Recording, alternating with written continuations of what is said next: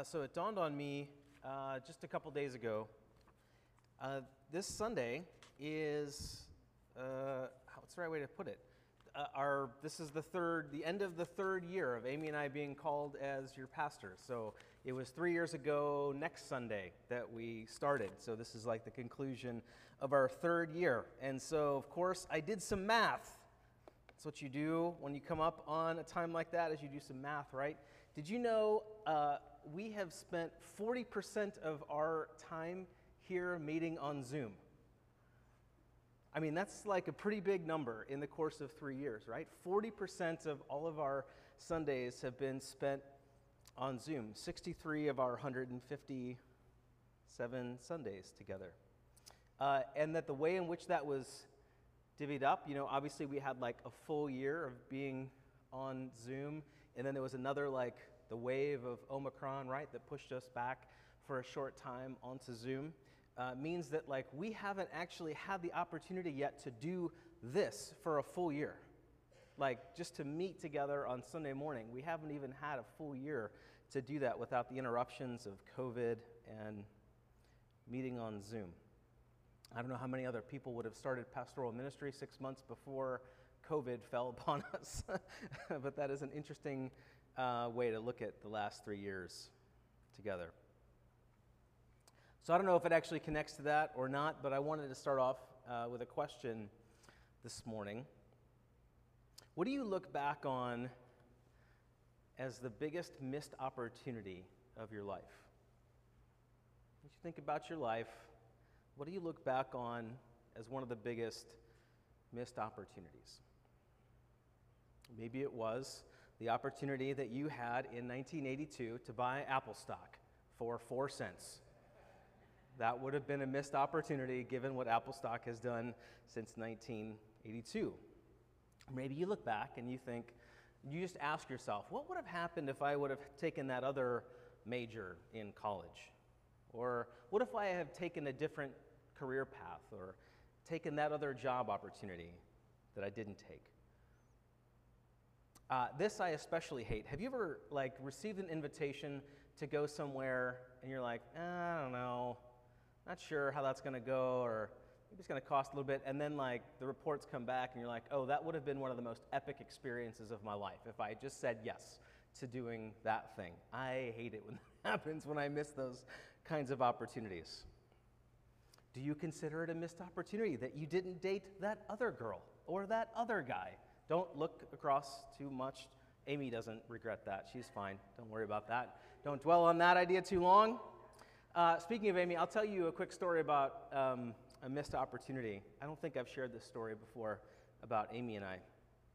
So after I graduated, finished my master's degree at Fuller in Pasadena, I then took a job at Fuller working in an academic program, something called the Master of Arts in Global Leadership. And one of the students I was responsible for was named Amy Garrington. That little lady right there.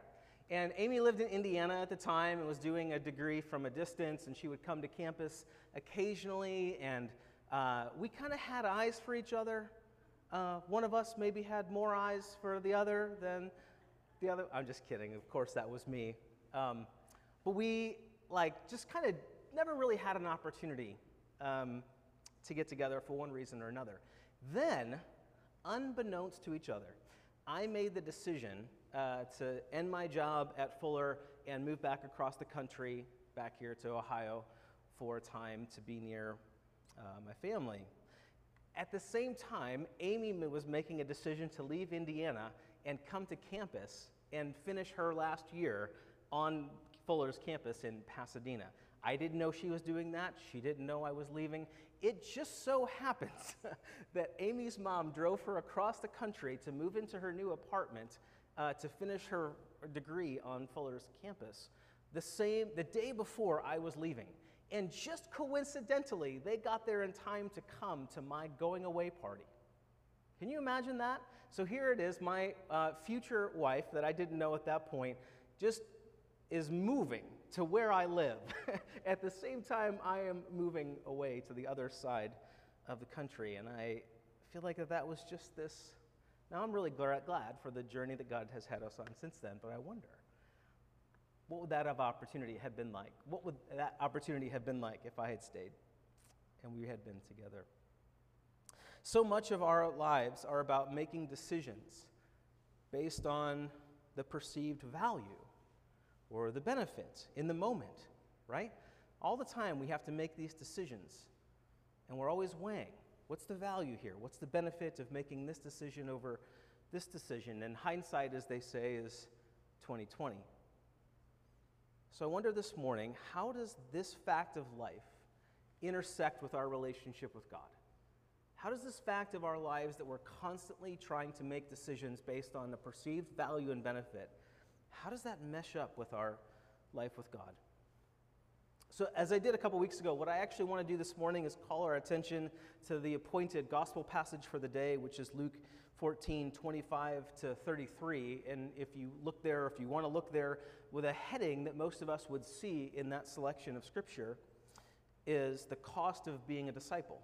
The cost of being a disciple, from Luke 14:25-33. Discipleship, incidentally, was one of the key words in the title of my doctoral dissertation. I have no intention of trying to give you my doctoral dissertation here this morning. You can rest easy. I simply wanted to mention that discipleship has been a very important topic of mine, a very important topic for me for a long time. So we're going to get to Luke 14, but as we did a couple weeks ago, what we need to do first is look at the Old Testament passage that was appointed for this morning so that we can have some of the necessary context. So let me read. This is from Deuteronomy 30. I want to read this passage to us this morning.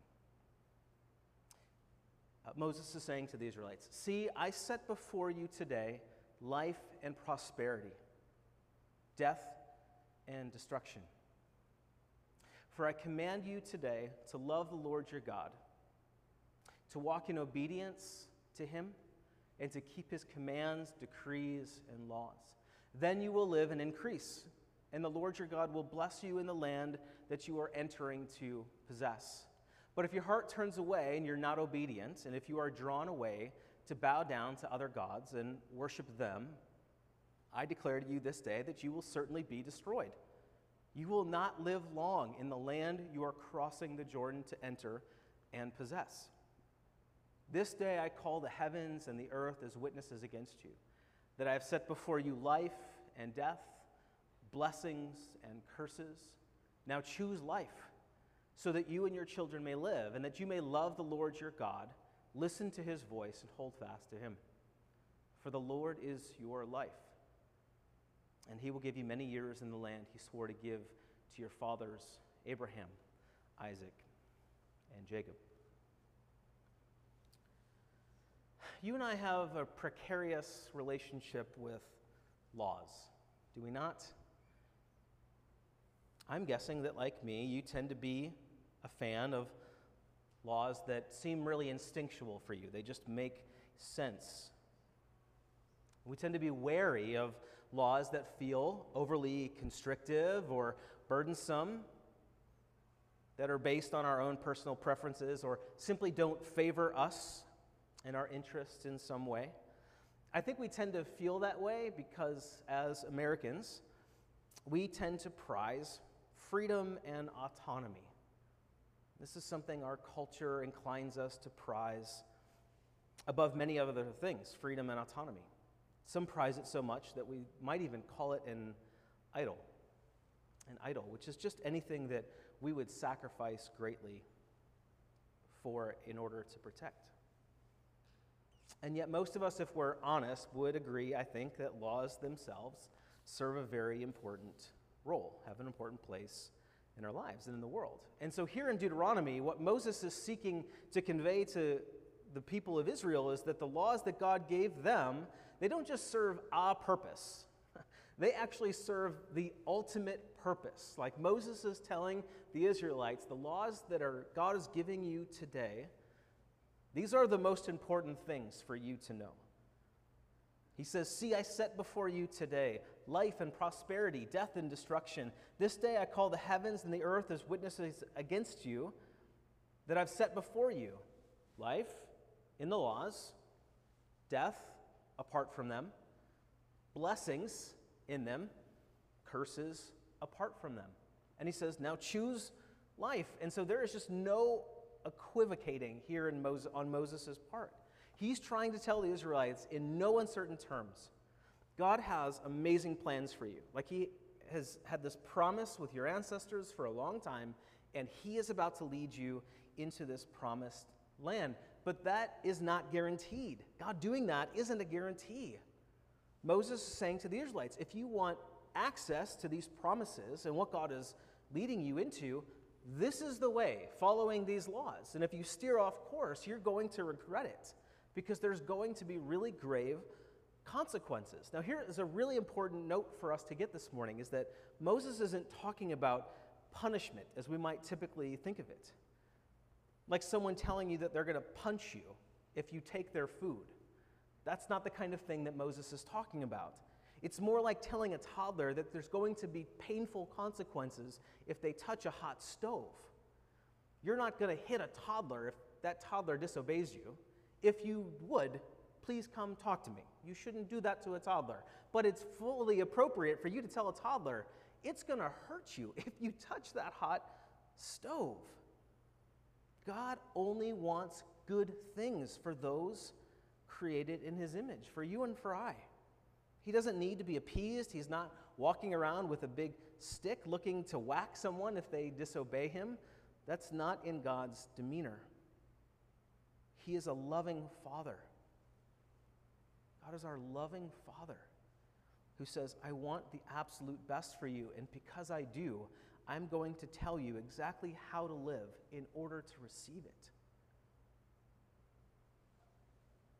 So that's the super important perspective that we need to have going all the way back to the Old Testament as we come to our gospel passage in Luke this morning. Let me read these verses for us. Large crowds were traveling with Jesus. Turning to them, he said, if anyone comes to me and doesn't hate father and mother, wife and children, brothers and sisters, yes, even their own life, such a person cannot be my disciple. And whoever doesn't carry their cross and follow me cannot be my disciple. Suppose one of you wants to build a tower. Won't you first sit down and estimate the cost to see if you have enough money to complete it? For if you laid the foundation and are not able to finish it, everyone who sees it will ridicule you, saying this person began to build and wasn't able to finish. Or suppose a king is about to go to war against another king. Won't he first sit down and consider whether he's able with 10,000 men to oppose the one coming against him with 20,000? If he's not able, he'll send a delegation while the other is still a long way off and will ask for terms of peace. In the same way, those of you who do not give up everything you have cannot be my disciples. This is some of Jesus' most straightforward teaching on the call to discipleship. And it's really important we should take note of who he's addressing. Luke tells us right at the top of this passage that who he was addressing were these large crowds that were following him from wherever, right? These large crowds that had massed and were following Jesus around, which is pretty interesting, right? That this would be Jesus' message to these large crowds who were following him. So I think that like the MO, the modus operandi of the American church, by and large, tends to be to do and say things in the nicest and easiest possible terms in order to gain a hearing by as many people as possible, right? The last thing in the world we want to do is to try to like scare people off, so say nice, easy things. But that's not what Jesus is doing. Jesus is speaking to these crowds and saying some really hard things. He flips that strategy on its head. He's using strong, hyperbolic, emotionally charged language to try and get his point across. This is like an introduction to Christianity at its deep end. I was thinking about that, and man, I can't even tell you how many times I've heard this story now, but I think about the story, y'all have probably heard it as well, about Mitch Sauer's first Sunday here at First Church of the Resurrection, right? That he's just meandering around. And it was your mom, right, Helen? Your mom who grabs him and pulls him in and says, what's your name? I don't care. Go over here, start teaching in the Sunday school class with these boys. I mean, she just pulled him right into the deep end. Mitch loves to tell that story. Dallas Willard is a name you've heard me mention before. I think he helps us to see the results of not following Jesus's example when he says this in one of his books. This is a quote by Dallas. For at least several decades, the churches of the Western world have not made discipleship a condition of being a Christian. One is not required to be, or to intend to be, a disciple in order to become a Christian. And one may remain a Christian without any signs of progress toward or in discipleship. Contemporary American churches in particular do not require following Christ in his example, spirit, and teachings as a condition of membership, either of entering into or continuing in fellowship of a denomination or a local church. I would be glad to learn of any exception to this claim, but it would only serve to highlight its general validity and make the general rule more glaring. This is the key point. If you got confused by any of that, this is the key point. So far as the visible Christian institutions of our day are concerned, discipleship clearly is optional. But discipleship for Jesus was not optional.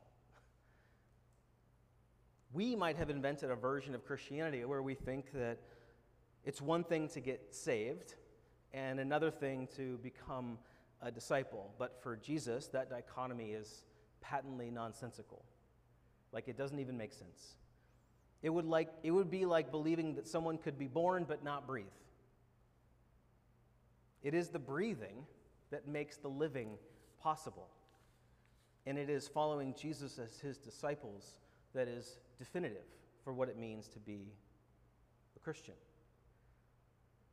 As Moses sought to impress upon the Israelites that their journey into the promised land would come through their obedience to God's laws and decrees, Jesus is doing something similar. He's trying to convey to the crowds that are following him that the salvation that he offers, the life that he wants them to know, can only be accessed through the path of discipleship. There's no other way to get it. There's no other access point to what Jesus is offering us. The only way into it, the only path there is available, is the path of discipleship. So I pointed out before, if we were to open up our Bibles this morning and read this portion of Scripture, most of us would likely find this heading, the cost of being a disciple. And there's certainly a way in which that's true to what we see here. There are real sacrifices to be made in following Jesus. And there are real allegiances and ties that we have to surrender if we're going to be truly devoted to Jesus and his ways. We shouldn't minimize that in any way. But I think it would be more in keeping with Jesus and what he's trying to teach us here to actually call this section of Scripture the cost of non-discipleship. The cost of non-discipleship. Because in actuality, the entire point of the passage is that as long as we think that anyone or anything may really be of more value, be more important than Jesus and his life in the kingdom, what we do is we cut ourselves off from that which is of ultimate importance and of incomparable value. That's what Jesus is trying to save us from. This is what Jesus is, there's the really short two parables, right, at the end of this selection of Scripture. This is what he's on about. There's one about a guy who sets out to build a tower, but he doesn't have enough money. And then there's another about a king who's thinking about going to war with half the troops that the other king has. Those are stories about fools. Fools who try to build something that they don't have the capacity to complete, and fools who are thinking about rushing into a war that would be just foolish for them to rush into. And Jesus is saying it would be the most foolish thing in the world to suppose that any sacrifice isn't worth what would be gained in following Jesus as his disciple. Like, this is the foolishness that he's trying to save us from. So like I said before, there are real costs involved in following Jesus as his disciple. Because to do so may cause ruptures in our relationships with other people. It might bring about suffering It might bring about persecution. It might bring about a lack of esteem in the eyes of the world. But friends, I just want to impress on us this morning that Jesus' point is that it's non-discipleship. Jesus would have us believe that non-discipleship yields far greater losses and comes with far greater costs. Another quote from Dallas, he says, "Non-discipleship costs abiding peace." Who doesn't want that? It costs a life penetrated throughout by love, faith that sees everything in light of God's overriding governance for good, hopefulness that stands firm in the most discouraging of circumstances, power to do what is right and withstand the forces of evil. In short, he says, non-discipleship costs you exactly the abundance of life that Jesus says he came to bring. So does Jesus literally want us to hate our fathers and mothers, our spouses and children, our brothers and sisters? Of course not. Like, I hope by now we've learned to read a passage like that and go, wait a second, Jesus is not a jerk. He's doing something else here. He means to open us up to the reality that the blood ties of individual earthly families are but a symbol of the one true family that's being created by his own blood that we sang about this morning. That our individual families are a symbol, a shadow of the family of God that's being created in Jesus' blood. Does Jesus actually want us to hate our own lives? Of course not. He created us. He loves us.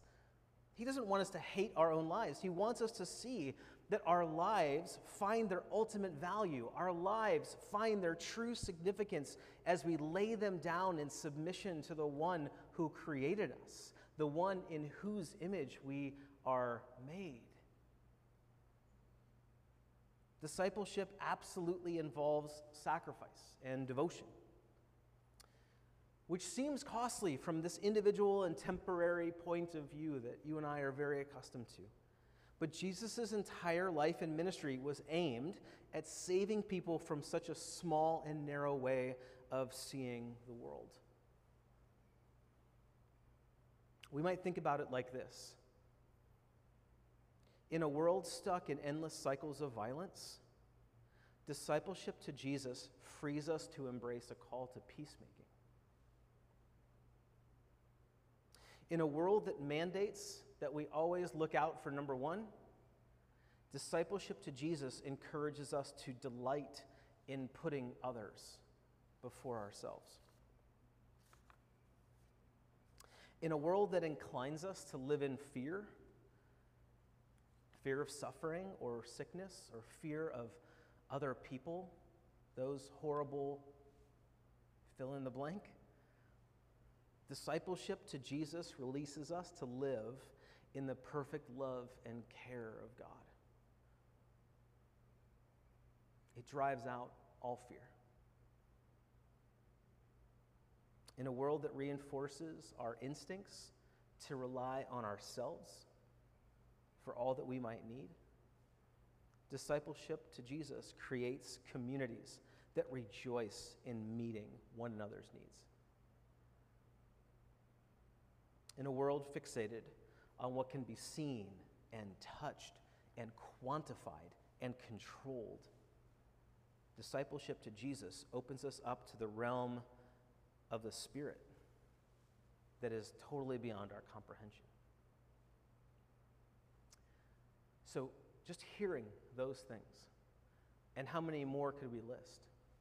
I just want us to think for a moment. What are we giving up? What is anyone giving up? What are we surrendering to? What is the cost of not making a decision to follow Jesus as his disciple? All of that, all those things that I just mentioned there, those are sort of like the particular substance of what we see when we zoom in on the big picture of who Jesus is and what Jesus is about, which is that Jesus, God the Son, lived and lives in an unbroken relationship with God the Father and God the Holy Spirit. that Jesus came to earth, lived, taught, died, and was raised to new life to bring us, you and I, and all of creation back into that same unbroken relationship with God the Father and God the Holy Spirit. Like, that's where Jesus lived, in that unbroken relationship. This is what he wants for us, to live in perfect, loving, harmony, peaceful, abundant life with the triune God in whose image we are created. And discipleship to Jesus is the path that we follow to live in that place. Like, if you want to know the way to live there, discipleship is the way to live in that place, to live in that relationship. So it's in that light. It's not the costs that we see, that it's not the costs of discipleship that are weighty, though they are. There's real sacrifices and real devotion there. It's actually the costs of non-discipleship that are truly weighty. For in non-discipleship, we sacrifice the very purpose of our existence. And it's that purpose that connects us to everything and to everyone in the ways that God intended. So just 2 questions for us to ponder this morning as I wrap up, and then as we respond to these texts and this word in prayer and around the Lord's table. The first is this. I started out by asking you, if you look back on your life, are there opportunities that you think that you might have missed? But what about this question? What sacrifices might you be making right now in terms of the abundant life that God has for you by not placing discipleship to Jesus above all else? Does that question make sense? Can you just ponder for a moment, like, what might you actually be giving up right now because you're allowing other allegiances and devotions and loves to take the place of Jesus in your life? Like, what more might God have for you if you were to take a further step in discipleship to Jesus? And here's the second one. How has God positioned you to invite someone else to consider becoming Jesus' disciple in some way? Like in your neighborhood, or in your family, or in your networks of friends, in the chance encounters that you have at different times. How has God positioned you to invite someone else to consider becoming Jesus' disciple in some way, even in some small way? And I just want to leave us with this idea this morning, that the most loving thing that you and I could ever do for anyone else is to figure out a way, an appropriate way, to say, have you ever considered following Jesus as his disciple? That is the most loving thing that we could ever do for someone else, because of what that relationship makes possible, because of what Jesus says that he promises us if we will follow him. Now, like Jesus, like, we should be really quick to say, it's not like all roses, right? That there's actually really real sacrifices to be made in this.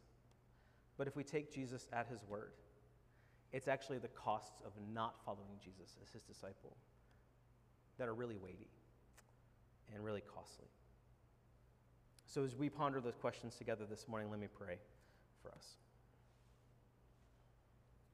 Father, thank you for your love and your grace. Jesus, thank you that you're willing to speak very plainly and truthfully about the earthly costs that are involved in following you as your disciples. But I thank you even more for the kind of abundant life that you hold out to us, the rich rewards that are ours. Why should we gain from your reward? Why should we gain from your reward? And yet by your grace, we do. You've promised us an abundant life, and that the path towards accessing that abundant life is in following you as a disciple. And so, God, would you show us this morning where in our lives are we sacrificing that abundant life because of something that's taking your place? And would you, God, also show us where you have positioned us and placed us where we have relationships with other people that in the right way, at the right time, in a way that makes sense for the other person, you might be willing and able to use us to extend an invitation to invite others to know you and follow you as a disciple into the abundant life that you promise. Speak to us, God, about those questions this morning and lead us further into your love and care. In Christ's name.